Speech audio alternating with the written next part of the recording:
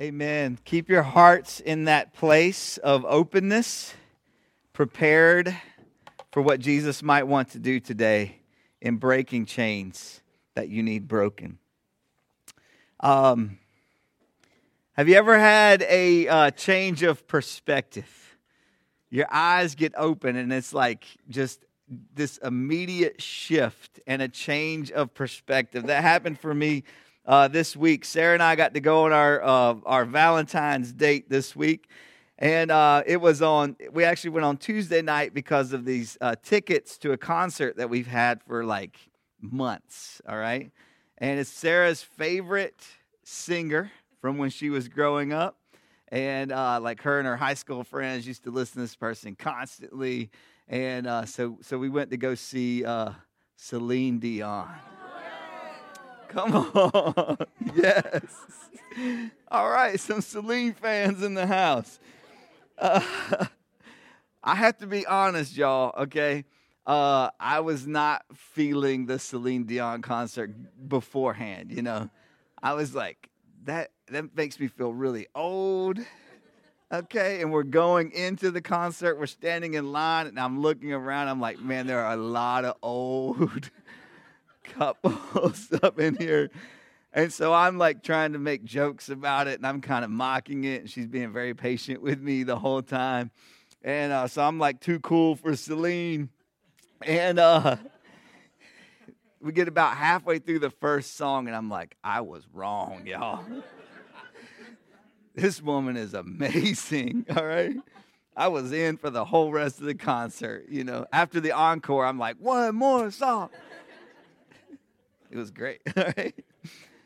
But have you ever had one of those moments where it's like a shift in perspective, eyes open, you begin to see things in a brand new way? That's where we're going to be today. We're in a story in the Gospel of Mark chapter 10, and we're going to be talking about this miracle story of Jesus in Mark chapter 10. So through this series, we've been looking at Jesus people, moving with Jesus through the Gospels and looking at the lives of these people that he encounters, that he interacts with.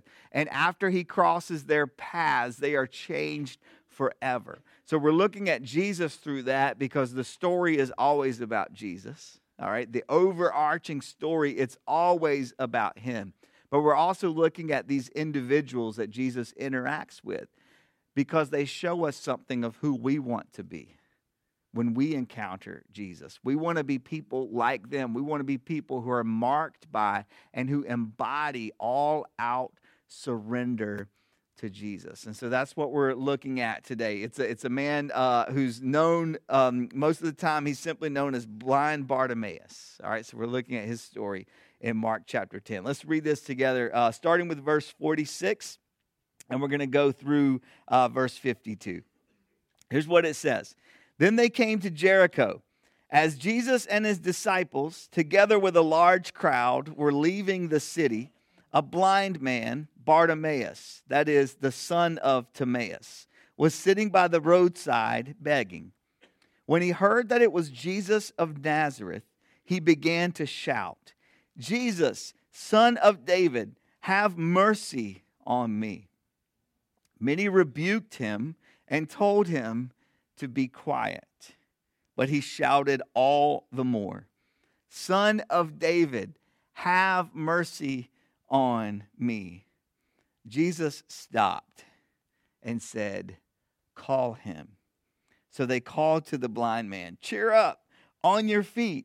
He's calling you, which I think is hilarious because these are the same people who are like, be quiet. All right, shut up. Like, don't interrupt Jesus. And Jesus is like, call him. Hey, come on, buddy. All right, I'll go with you. I'll walk you over there. It's your lucky day, okay? Cheer up, on your feet. He's calling you. Throwing his cloak aside, he jumped to his feet and came to Jesus. What do you want me to do for you? Jesus asked him. Imagine being asked that question by Jesus. What do you want me to do for you? Jesus asked him. And the blind man said, Rabbi, or teacher, I want to see. Go, said Jesus. Your faith has healed you. Immediately he received his sight and followed Jesus along the road. Jesus, as we dig into your word today and into this story that is about you, we pray that we would encounter you in this same kind of way.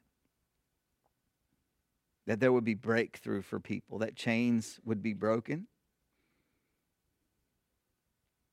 that these desires, deep desires of our heart, these longings of our hearts, when you ask us that question, what is it that you really want? What is it that you want most?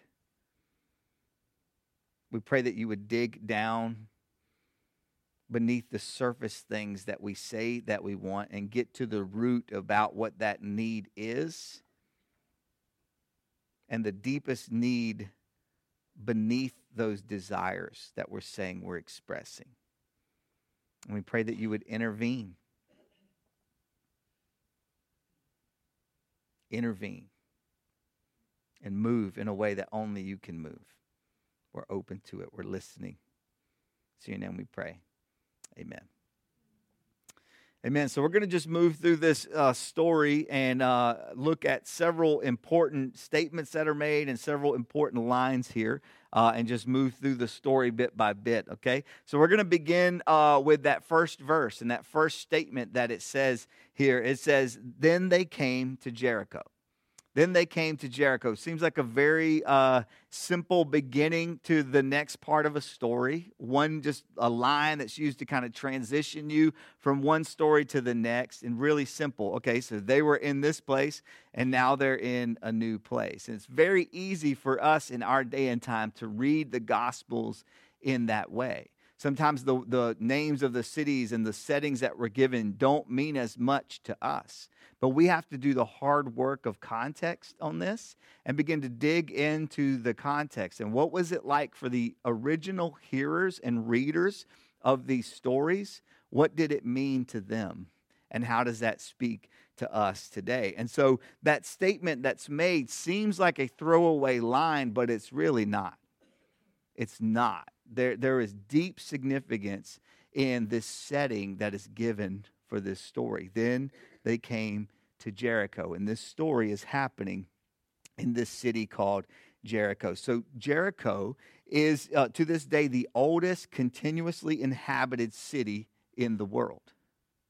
There's so much history to that city in the day and time in which we're living, but also in their day and time. So when they hear the name Jericho mentioned, they think about the history of this city and the way that the history of this city interacts with their own history. And immediately their minds would have gone back to this significant Old Testament story of Joshua's famous victory at the city of Jericho. Does anybody know that story?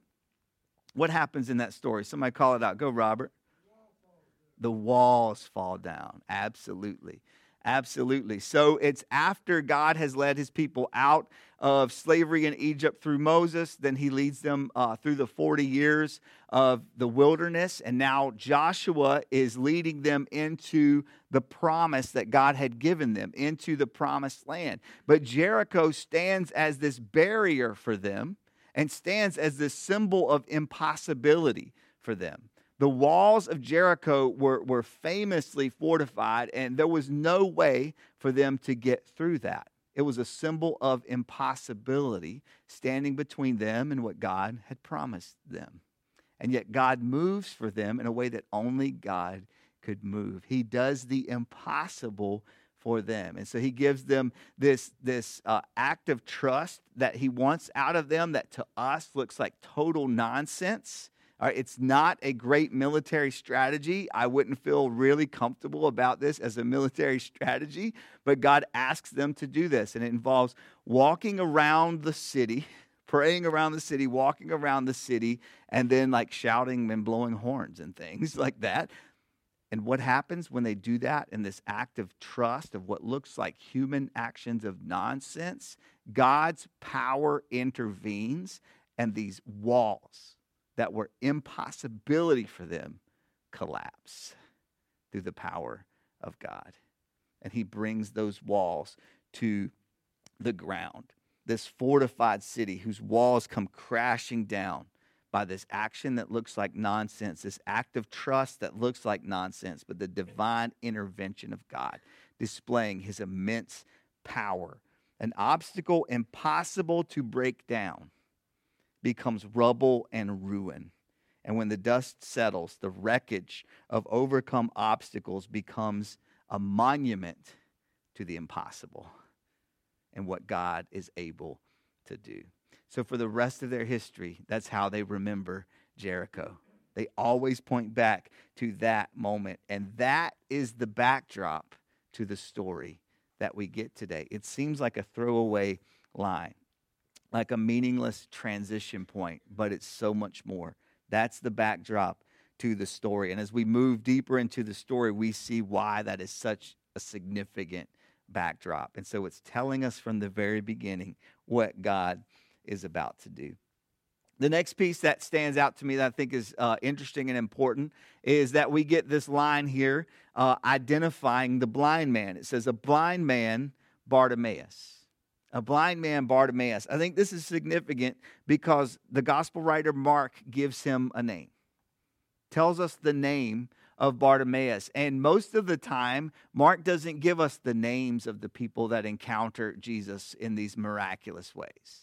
We're not really told their name. We're not given much identity about them except what Jesus does for them. And the other gospel writers, they talk about blind men who get healed. And Mark talks about another blind man who gets healed even. And we're not given their names. We're just told that they are blind men. But here we're given a name. And I think that's significant for us. I think we should pause there and realize what this means.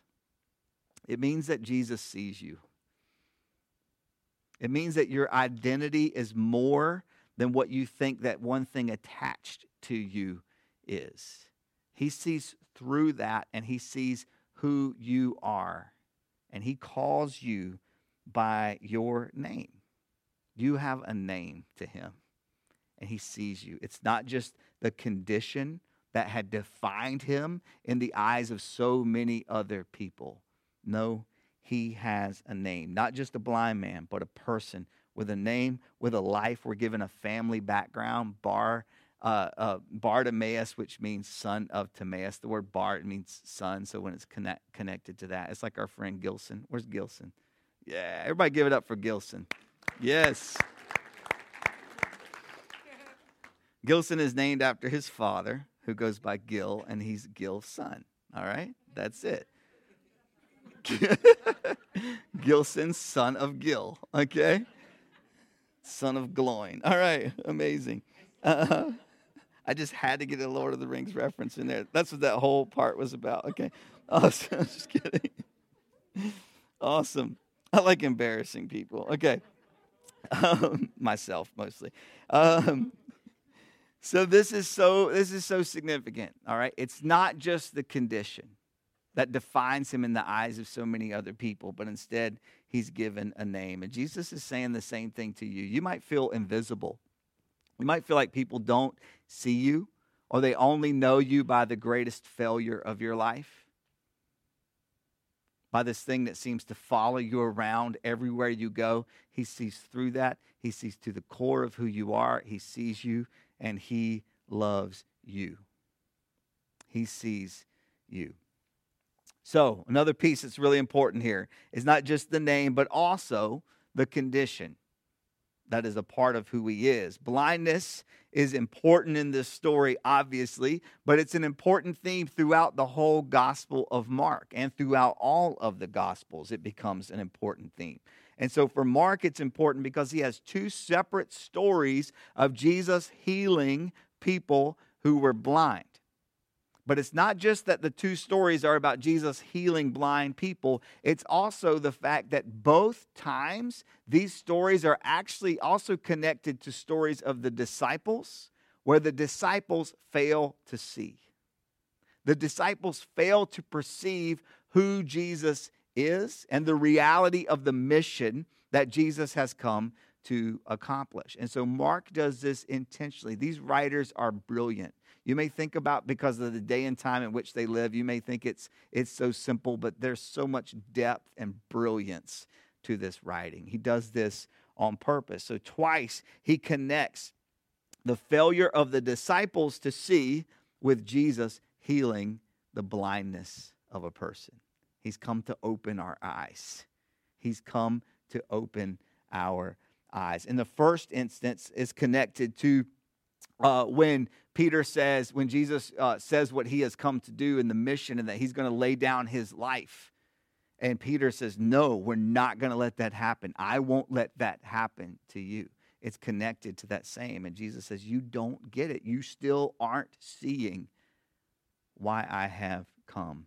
And in this, it's connected to another failure to see on the part of the disciples. We're going to get into that a little bit later. So both times, it's immediately tied to stories of the disciples and their failure to perceive. So blindness is an important theme. And maybe today, there's some blindness that you have. There's some blind spots that you have that he's going to break through on and open your eyes to it. The next piece is this. It's another part that's a little bit about the setting and a little bit giving us just the sense of the story here. And it says that Bartimaeus is sitting by the roadside. Sitting by the roadside. So here he is on this road in and out of Jericho, this significant city, this large city and significant city, and he's sitting by the roadside here so that on the way into this, to the city, Jesus encounters Bartimaeus. Due to his situation and the fact that he was blind, he was unable to work in this culture. He was unable to provide for himself. He was unable, in the minds of the people of this society, he was unable to produce. And therefore, society had cast him aside. And because there was no place for him in that society, and because he had been cast aside, and in the minds of many of the people, they saw his blindness as a direct curse from God. And they saw his blindness as a distance between him and God. Heartbreaking, and yet convicting that oftentimes we still get caught in the same old trap. More about that later.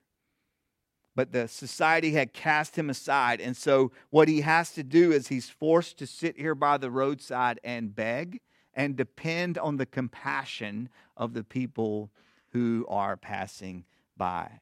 So he's set up on the roadside because this was a strategic location for him.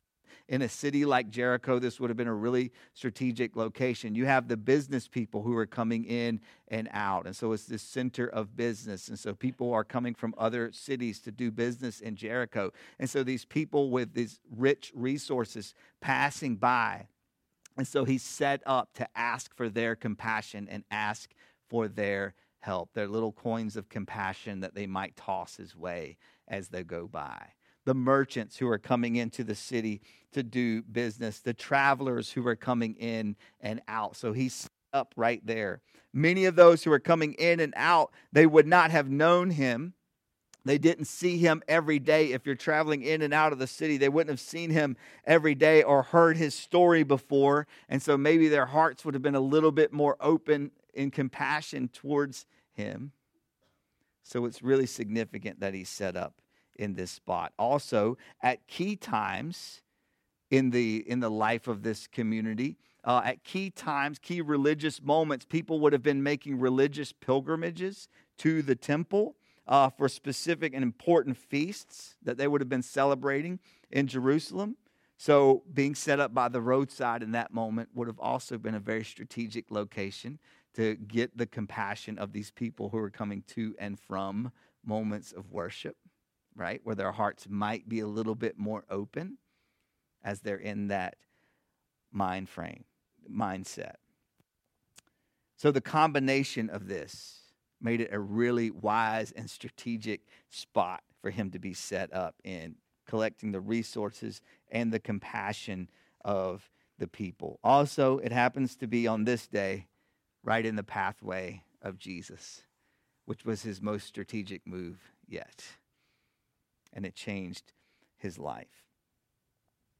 as he's calling out to Jesus, loudly calling out. Again, you got to understand this is a city setting and there's crowds of people around Jesus. So for him to be heard by Jesus in this moment, he has to be shouting at the top of his lungs, Jesus, Son of David, have mercy on me.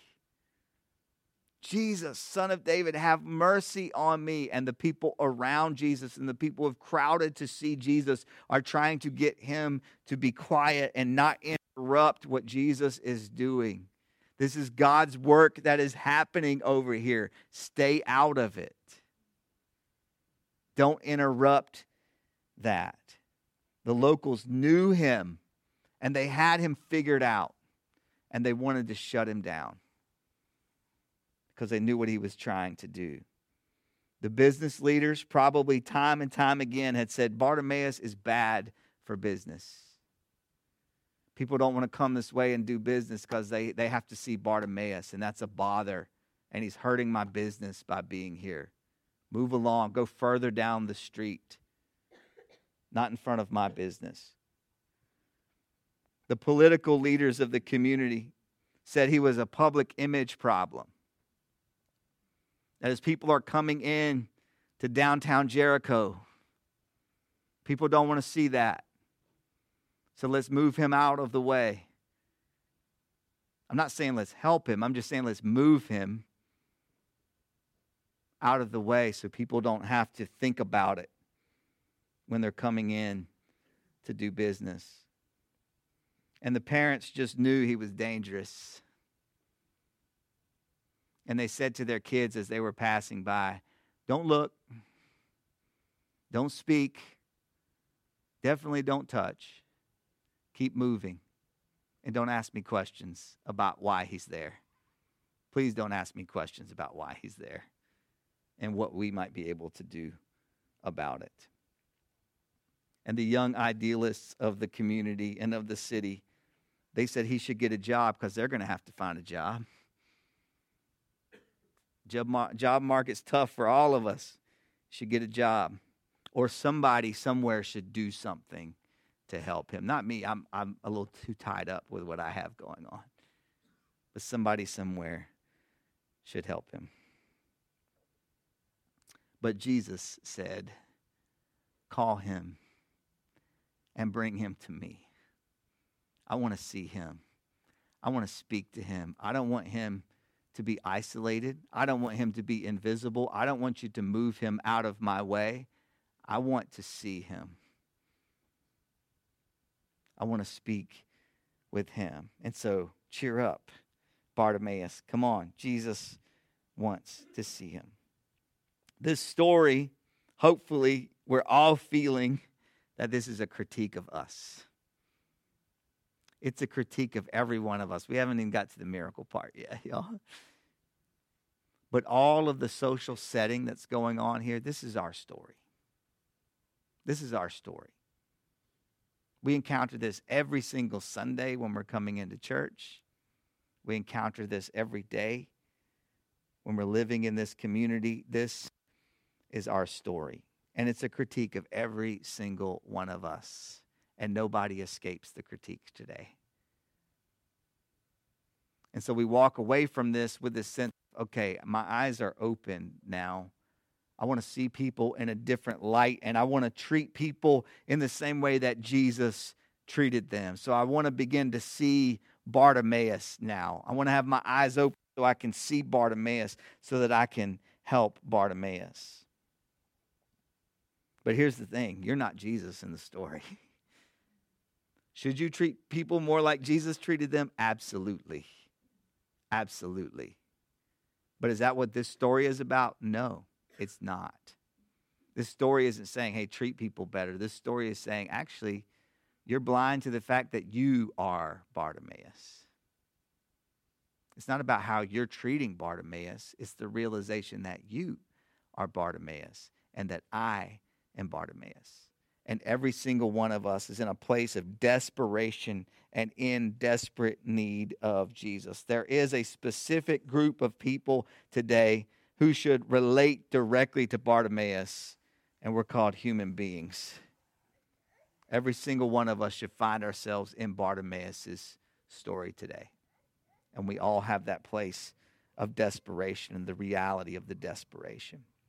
As the story moves on, it says that he threw his cloak aside. Throwing his cloak aside, Bartimaeus ran to Jesus when Jesus called for him. Throwing his cloak aside. Again, this might seem like just a little kind of detail that they put into the story to add a little flavor to it, but it's not just that. There's something significant that's happening. The way that a person who would have been sitting beside the road in this place of begging and relying on the compassion of the people walking by him, what likely would have been happening in this day is his cloak would have been one of his only possessions in his life.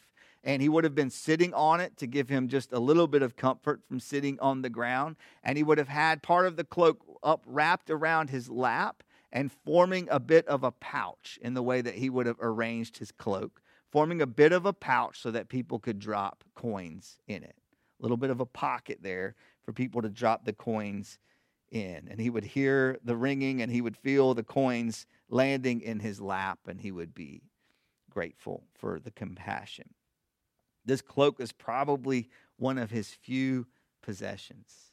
And he had been sitting there and receiving that compassion of people who walked by. And yet when he meets Jesus, it says he threw his cloak aside and ran to Jesus. Can't you just see it? Can't you just hear it?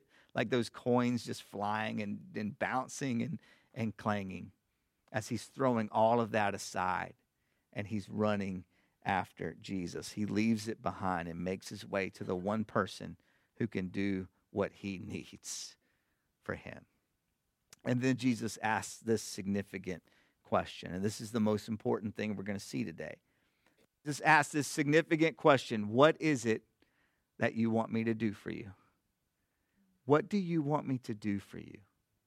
Imagine for just a minute you're standing face to face with Jesus himself. All right, the rumors had reached him. He knew who Jesus was. He knew all of the stories swirling around Jesus. He knew that he was the only one that could help him. And here he is face to face with Jesus, and he hears Jesus say, "What do you want me to do for you?" I want you to pause just a minute and imagine how you would answer that question. We're going to give just a very short moment of silence here.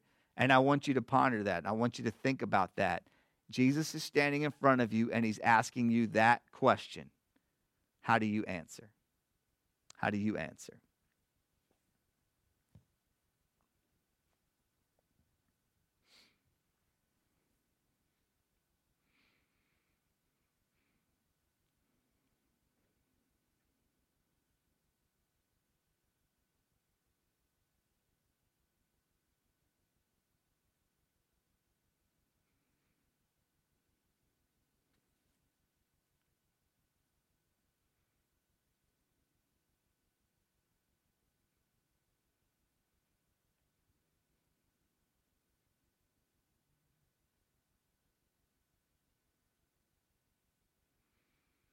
Hang on to that.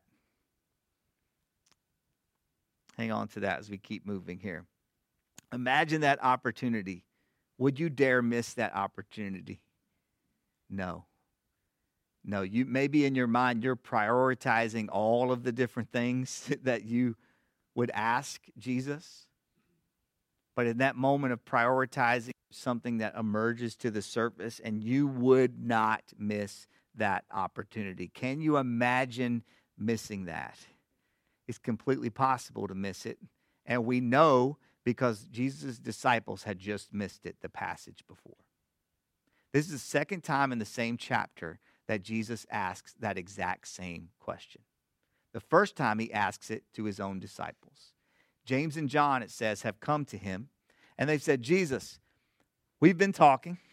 We're two of the first disciples that you called, James and John being brothers, and two of the first of the disciples that Jesus called.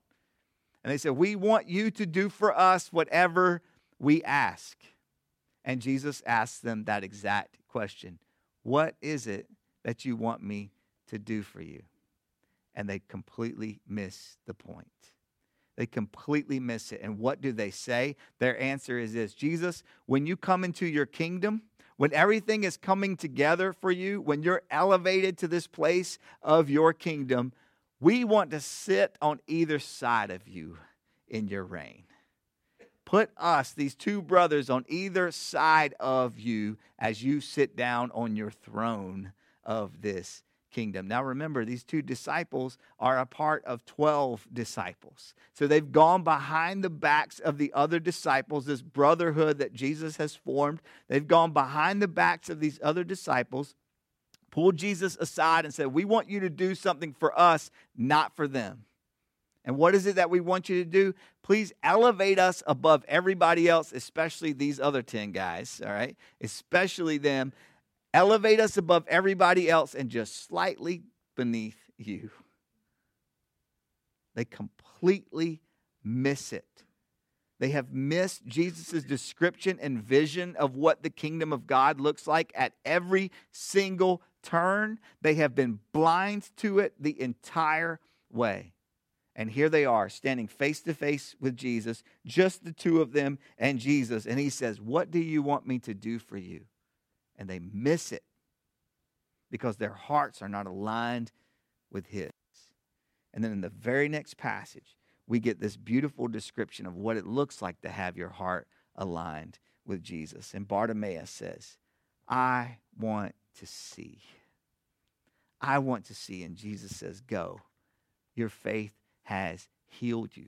And it says, immediately Bartimaeus received his sight and began following Jesus. This prayer of I want to see, it's a direct reflection of God's heart and of the way that Jesus has articulated his vision for the kingdom of God and what the kingdom of God looks like. In Luke chapter 4, when Jesus stands to give his first sermon, he specifically quotes Isaiah 61. And he says, the Spirit of the sovereign Lord is on me. He has anointed me to preach good news to the poor, to bring sight to the blind, freedom for the captives, and release for those who are oppressed. Bartimaeus is directly in line with that. And he says, I want to see. And Jesus says, that is what I've come to do. You get it. That is what I've come to do. Remember the walls at the beginning that we talked about of Jericho? Once again, in this moment, the walls crumble. And these barriers of impossibility are turned into rubble and ruin, and the eyes of Bartimaeus are miraculously opened, and he is able to see through the power of God. It's beautiful. Jericho still stands today as a monument to the impossible crumbling into the possible. And every time we hear the name of that city, we should think about that. When small faith and odd acts of trust are joined together with the power of God, and we see what is possible. Bartimaeus teaches us this, that Jesus' people still believe that the walls can break down when God breaks through. Jesus' people still believe that the walls can break down when God breaks through. As we close today and move into communion, we're going to really strongly invite you today. Maybe after you've participated in communion, maybe before. There'll be people down front or in the back who are available to pray with you. And there are some of you who need someone to pray with you around that question of Jesus saying to you, what do you want me to do for you?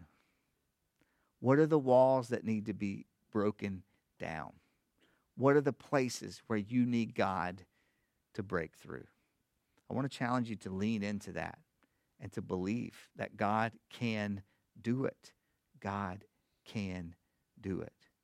Get your heart in a place of surrender to make sure that it's in alignment with the heart of God.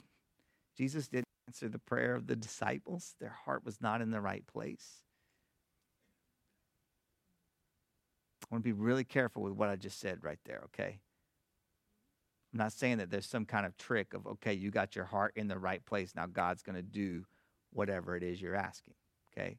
It's always his will. Okay, when we ask in his name, we're saying you're the king, right? And the king's name is over that. Okay? His name is over it and his will is over it. Okay? But God is desiring, I sense that God is desiring to break through walls today for people. And we still believe that that can happen.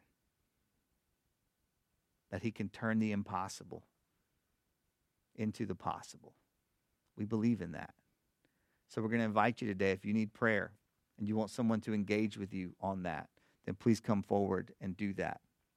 And even as we share in communion, we're reminded of the ultimate moment of that reality. Jesus gathered with his disciples around the table, those who had not been able to see the full vision of the reality of the kingdom, who missed it time and time again.